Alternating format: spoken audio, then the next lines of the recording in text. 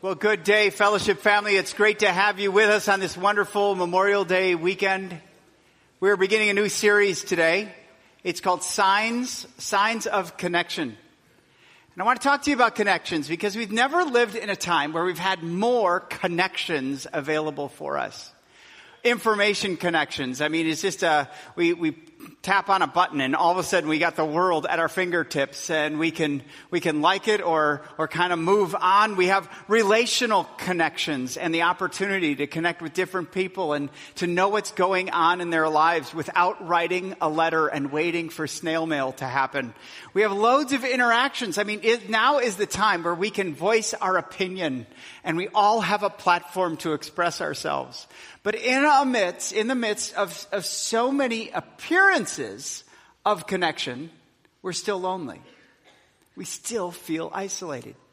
As I talk to people, they wonder, I don't have any deep, meaningful relationships that know me.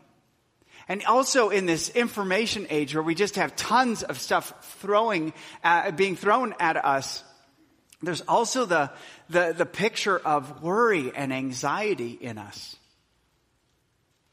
And so when we gather together, I think it's important that we walk away with three things. Number one, assurance. We need the assurance that we are right with God.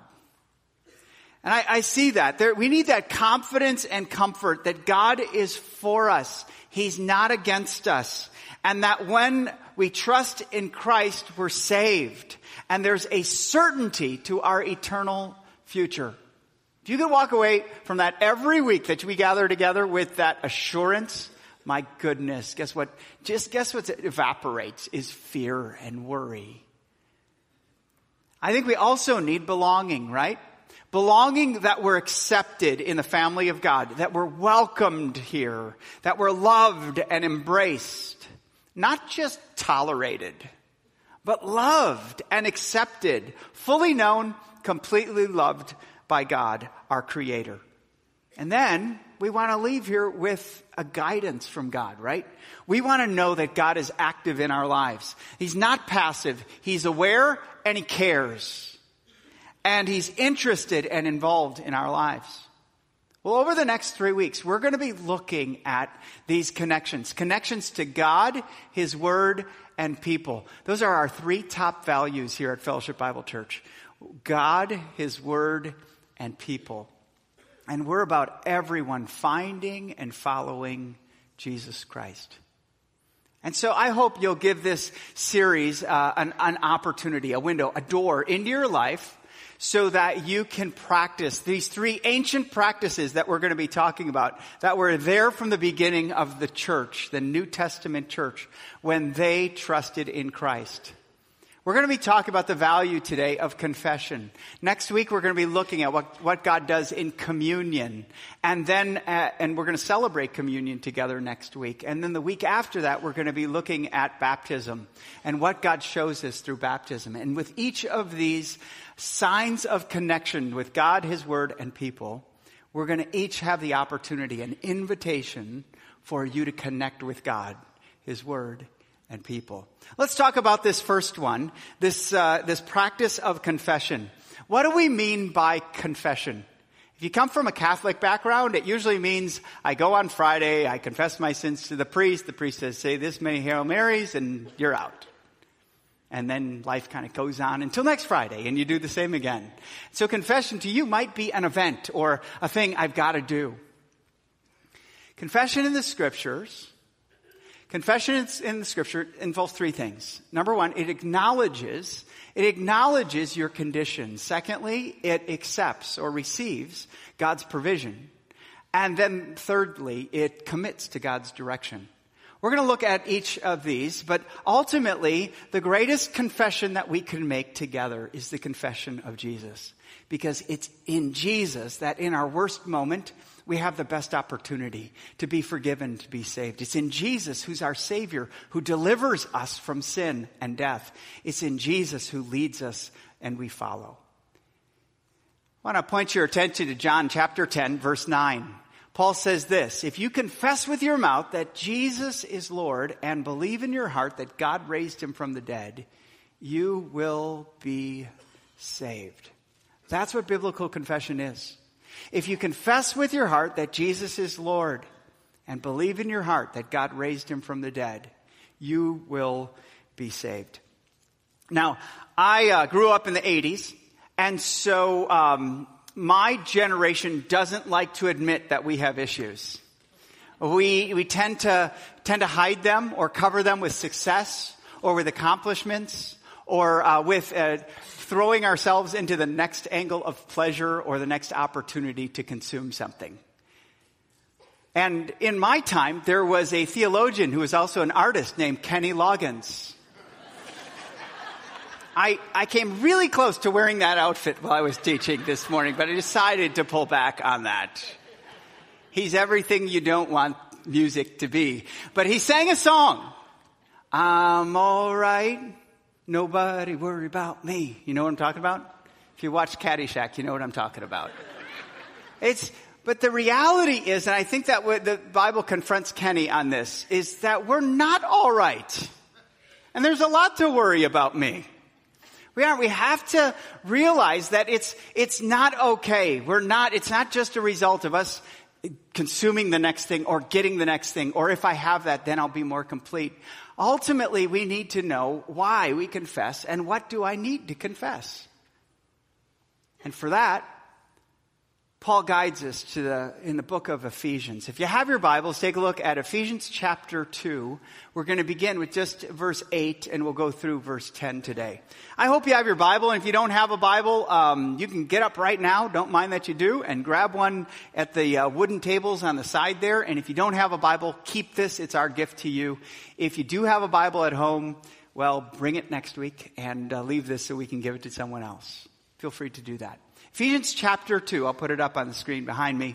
It says this, Paul says this, for by grace you have been saved through faith. And this is not of your own doing. It's the gift of God, not a result of works, so that no one may boast. For we are his workmanship, created in Christ Jesus for good works, which God prepared beforehand that we should walk in them. Let's talk about the first element of confession. What is confession and what do we confess? The first thing is what confession is confession is ultimately recognizing my condition. And what do we confess?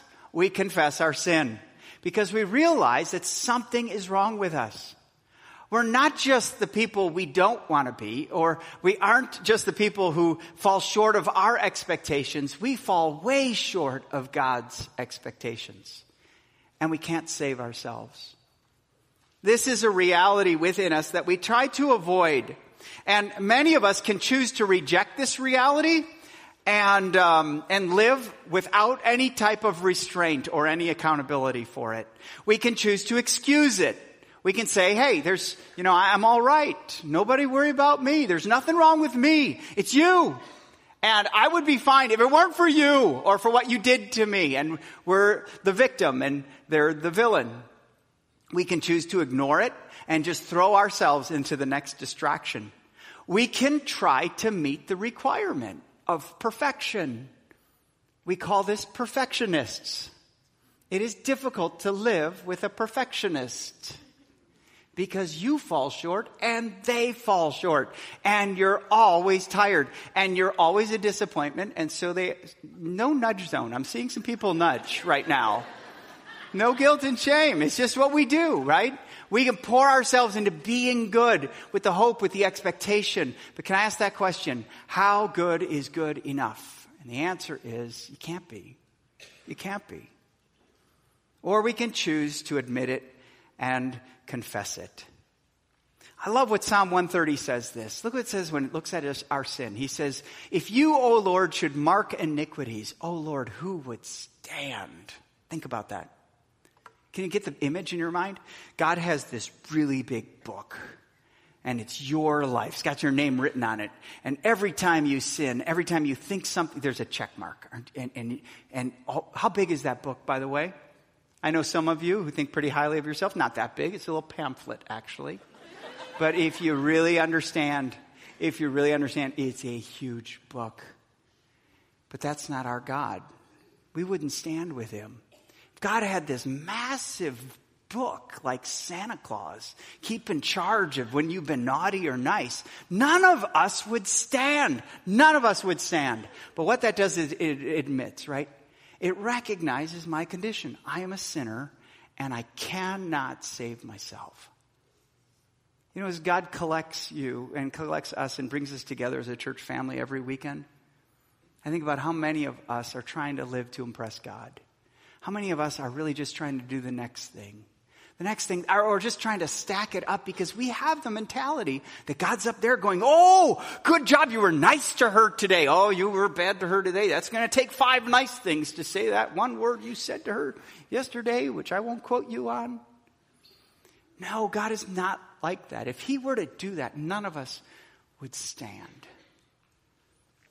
Another passage is this, Psalm 38:18. It says, I confess my iniquity. It recognizes your condition. I am sorry for your sins. So there's one thing to say, I am a sinner, but it's another one to go, and I don't like that about me. I don't like that about me. I am sorry for my sin. There are 2 types of sorrow in the world. There's worldly sorrow and there's godly sorrow. Worldly sorrow is sorry you got caught. It's like you're cheating on a test and the teacher catches you and you're more upset at the teacher than you are disappointed in yourself. It's when your wife catches you on porn and you're ticked that she caught you rather than that you're on porn. It's when they find that there's an inappropriate relationship going on and you're more upset and more covering that you got caught than the reality that your heart has drifted and gone away. Folks, this is real stuff. And in my sin, when I'm covering for myself, I get more ticked that I get found out than what's real about me. Godly sorrow, on the other hand, is a real it's a heartfelt sorrow that I've sinned against God. If you want a proof text on this, look at Psalm 51, where David is caught. He cheated on on another man's wife and commits adultery, and he says, against you and you only have I sinned and done evil in your sight. That's a godly sorrow. And the cure to sin is the beginning of godly sorrow. When you are sorry that you did that to God, sinned against him and the other person, you're not trying to protect yourself. We've got to move beyond worldly sorrow. That's the protection of ourselves. And then Romans 3:23, the most well-known verse about sin. It says, for all have sinned and fallen short of the glory of God. You see, here's something to know about our sin. Is many times with my sin, if I don't bring God into the mix and I don't confess to him, I will just compare myself to you. And I choose the topic, right? And it's usually not a topic I'm struggling with that I'll compare myself. It's one that I feel superior to. And so that self-righteousness can creep in, and I can be better than you in some areas. And guess what? You can be better than me in other areas. But God never compares you with anyone else. Do you hear that? God never compares you with the person sitting next to you. So stop it. He only compares you with Christ. Yes, right, Christ, perfect. You are compared with perfection. And therefore, we all fall short of the glory of God. When we recognize it, there's going to be the temptation when you recognize your condition for you to do one of 2 things. To either confess it, come clean with the Lord, or to cover it. And folks, we have a long history. Humanity has a long history covering our sins. It starts with Adam and Eve. God created this beautiful environment. At the end of Genesis chapter 2, we're talking about the 2nd chapter of the 1st book of the Bible, okay? It ends like this. And the man and his wife were both naked, and they felt no shame. They were fully exposed, fully vulnerable, and they accepted and they loved each other. But then they chose to walk away from God. They chose to live life on their own terms. They ate the fruit they were commanded not to, and everything went down, and they crashed, and they fell into sin. You know what the first thing they did? They covered up their bodies. God said, "Who told you you were naked? Who told you that?" Adam said, "The woman you put here with me." And Eve said, "The serpent you made tempted me." And we've been covering ever since. And covering takes a lot of time. Covering takes a lot of energy. But let me just say this. It's almost instantaneous with God. When we recognize our condition, He covers us. Because just like with Adam and Eve, God covered them. He covered, first of all, their bodies. But what did He cover them with? Animal skins. Animals had to die so that they would be covered. And that was the pattern. Without the shedding of blood, there would be no forgiveness of sins. And so that whole pattern started developing, that God would cover His people. And He would recover His people. And recover. And kept recovering His people until Jesus came and He lived perfectly. He was the Lamb of God who took away the sin of the world. He died finally on the cross. Paid the price. Complete covering for all. One died for all. And so they're all can be saved through Christ. He's the final covering. That's the second thing confession does, is confession receives God's provision. Just doesn't recognize my sin. I don't know if you've ever gone to church and just left like this. I'm a horrible person. The second, God never wants you uncovered. He will cover you. But we have to come to Him to be covered. We have to make that decision point in our lives where we stop trying to cover. And I've tried it. I've tried covering myself for years. Even with Jesus, I've tried covering inconsistencies in my character by success in ministry, or by the next message, or by the next growth angle to Fellowship Bible Church. And I always come back to the same point. I am uncovered until Jesus covers me. We all have to come back to the point. Because confession receives God's provision. In Ephesians 2:8-9, it says, not only grace are you saved through faith, it's the gift of God. It's a gift of God, not a result of works, so that no one may boast. It's not a result of works. This is a free gift. And so what we have to do is receive Christ as we would receive a gift, where we stop trying to earn it, we stop trying, we start trusting. Grace is a gift where we don't get what we deserve from God, but we receive what we've always longed for, a love. A love relationship with our Creator God, the forgiveness of our sin, the restoration of our lives, the belonging in His family. I love what Psalm 32 says. Psalm 32:5 says, I acknowledged my sin to you. I did not cover my iniquity. I said, Lord, I will confess my transgressions to the Lord, and you forgave me the iniquity of my sin. See, it's almost instantaneous. When you confess, there is forgiveness, because God loves to cover His kids. Don't be afraid of coming clean with God, because He's the only one who can wash you clean.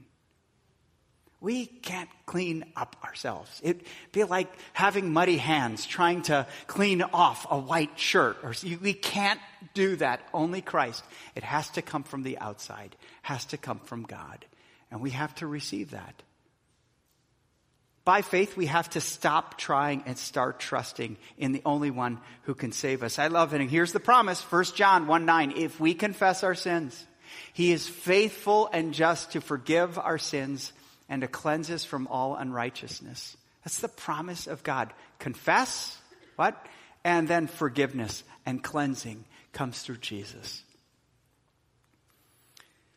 Another passage is Romans chapter 10, verse 13. Again, For everyone who calls on the name of the Lord will be saved. That's a promise from God. You know, there's people who think that in the Old Testament, God's this really angry old man who's has judgment and his righteousness, and he doesn't mess around. And in the New Testament, he kind of mellows and has grace and is loving and is kind again.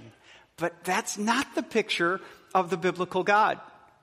The true scriptures share that God has always been this. Confess your sins, find that covering.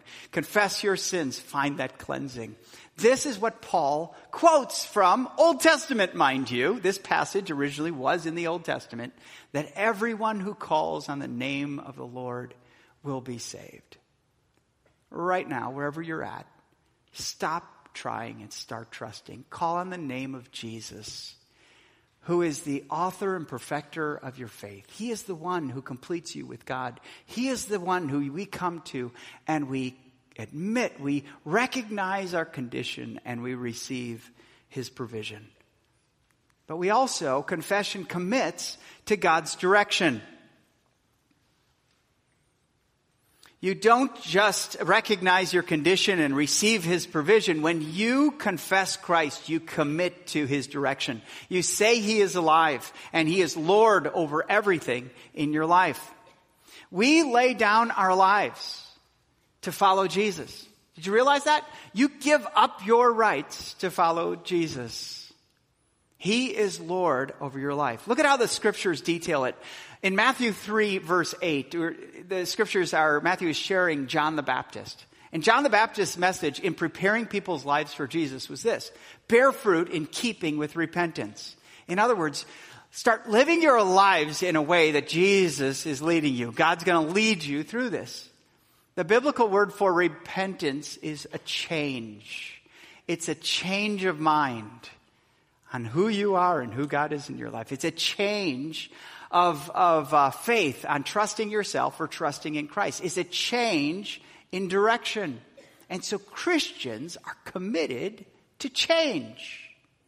Do you realize that? I had a woman who met with me one time. This is many years ago. And she said, okay, I really love fellowship and I love everything the church is about. But here, this is who I am. This is my lifestyle choice. I'm not changing. Will I be welcomed here? I said, of course you'll be welcomed here. But you won't be following Jesus. Because every follower of Jesus has the pattern of change.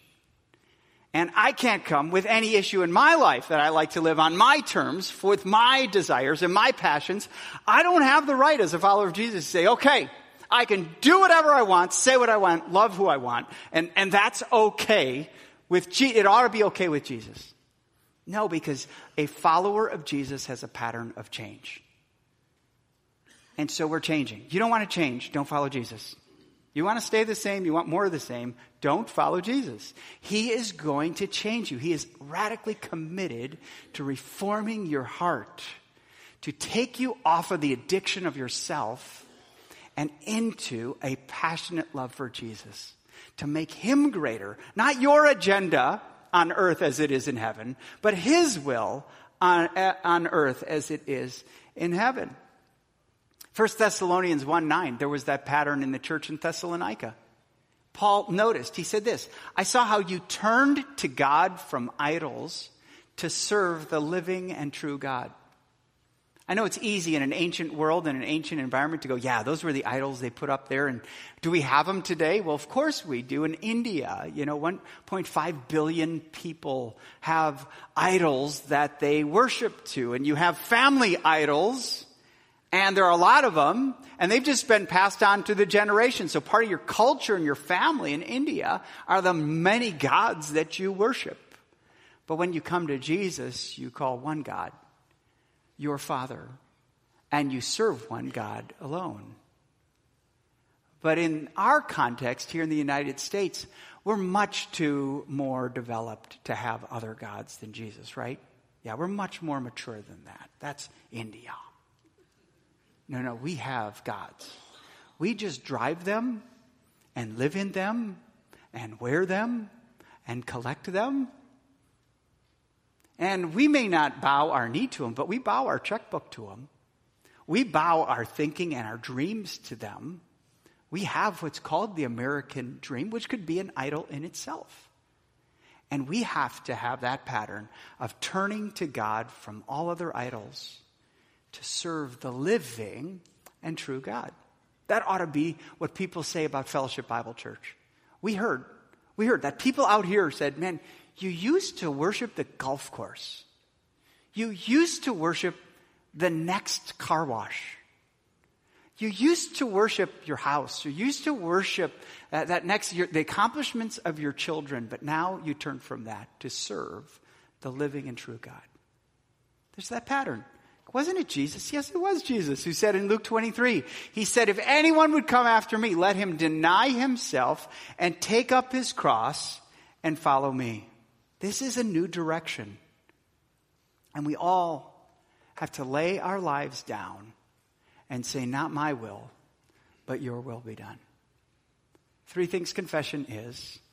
They tell us why we confess, and they show us what to confess. Number 1, we recognize our condition. I'm a sinner. I can't save myself. Number 2, the moment we do that, instantaneously with God, we receive, if we trust in Christ, we receive his provision, the person and the work of Jesus, who lived, who died, who rose again for us. And we commit to his direction in our lives. Let me just ask you 3 questions related to these confessions. First of all, when you think about your condition, do you see it? Do you see it? Because Jesus confronted a lot of people who couldn't see it. And they were very religious people who went to their place of worship every week, sometimes multiple times. And if it were done and achieved by works, they would be representative of that. But they could not see that they could not save themselves. Do you realize that? I'm a sinner. I cannot save myself. That is a good first thought for your morning. You may think that's the worst thought I could have. Yeah, but that's where Jesus meets you. We need to be in a constant dependence and humility of who we are. And then, can I just say why this is so important? Because Christians aren't better than anyone else in this world. I grew up in church. I thought I was better than a lot of people in this world. And you could point a finger at an atheist and claim and all the things they don't believe in, whatever. But I've known atheists who are kinder and gentler and more compassionate than Christians. We're not here because we deserve to be here. We're not here because we've lived to a level that God says, oh, now you're in. Come on. Before, yesterday, not so much. But today, no, we can't do that. We cannot save ourselves. Do you see it? Secondly, do you get it? That at that point where you confess your sin, do you get it that only Jesus can save you? It's at that point of humility. God doesn't leave you in a vacuum. Because that's where he opens your eyes to see Jesus did this. Who lived for me? Jesus did. He lived perfectly. I can't live perfectly. He did.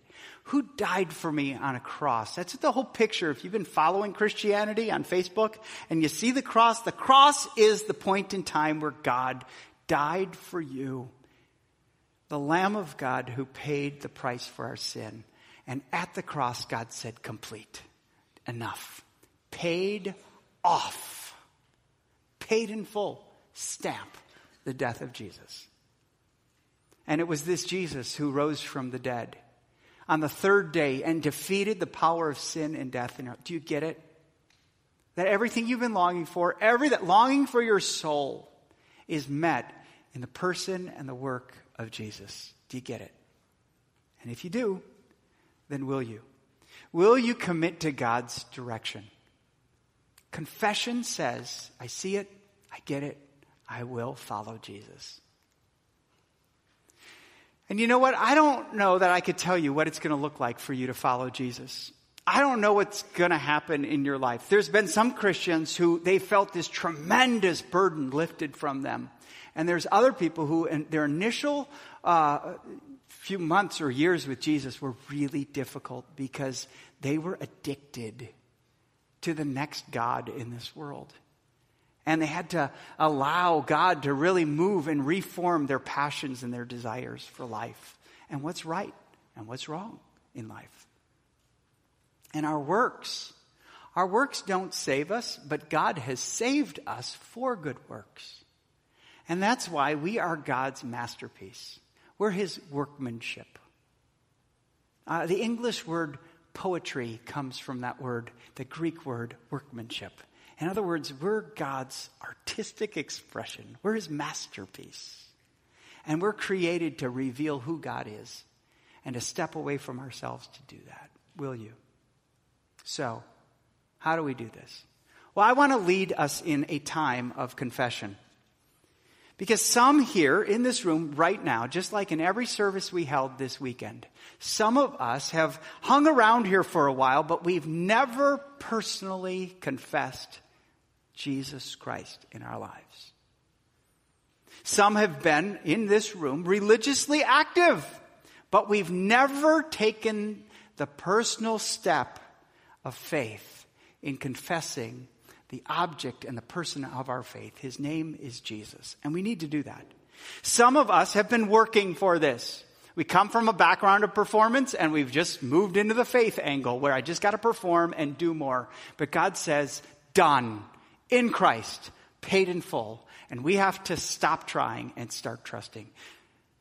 Others of us have been hanging on to our own personal saviors. If we didn't feel we could make it with God, we've tried to impress each other. But we still end up always wanting to show the best of ourselves and always wanting to run away from the worst of ourselves. And Jesus says, be real with yourself.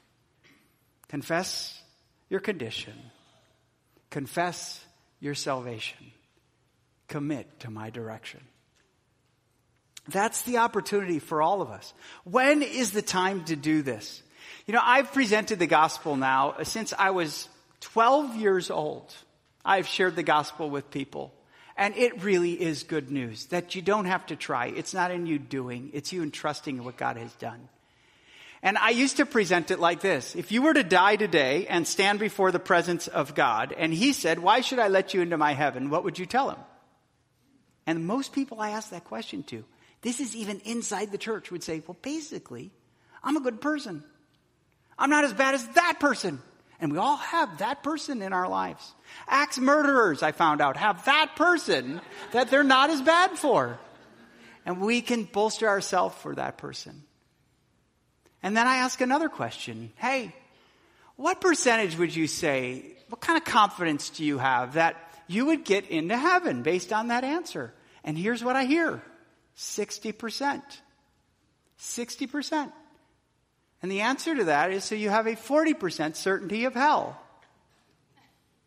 That's no way to live. That's no way to live. Some of us may not make it through the day, but here's something that certainly all of us don't want to live the next minute without the assurance of our faith, without belonging to the family of God, and without walking in the direction that God wants for us. Don't worry about the last moment. Think about the next moment. Because that is what I want everyone to walk away from here today with, is a confidence and assurance. You're God's. He's yours. That Christ is covering you. That you are fully and finally forgiven through Christ. And that you're following him. That's what I pray for this weekend, just as I prepared during this time. So I want to give you a time to personally confess. Let's do that right now. Would you just bow your heads? And just to clear away any distractions you have, anything happening in the room right now or outside the room right now, just bow your heads and talk to God. Say this, Jesus, I recognize who I am. I'm a sinner. You see it, and I see it. If there's certain sins you want to confess to him now, just confess it. Tell him what's real about your heart. By the way, you're not going to surprise him. He's not going to reel back. He sees it already, and he's joyful that you see what he sees. And tell him this, I can't save myself. But you can. Therefore, I receive who you are and what you have done for me. I receive Jesus and his work on the cross for me. That was full and final. My sins are paid in full because of Jesus. I trust him. I turn from my sin to trust him.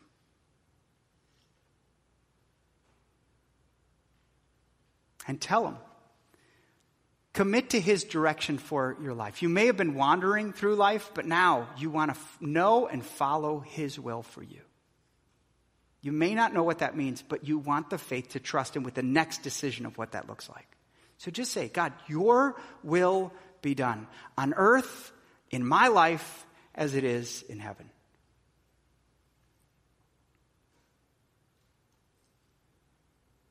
Now, if you confessed Christ for the first time,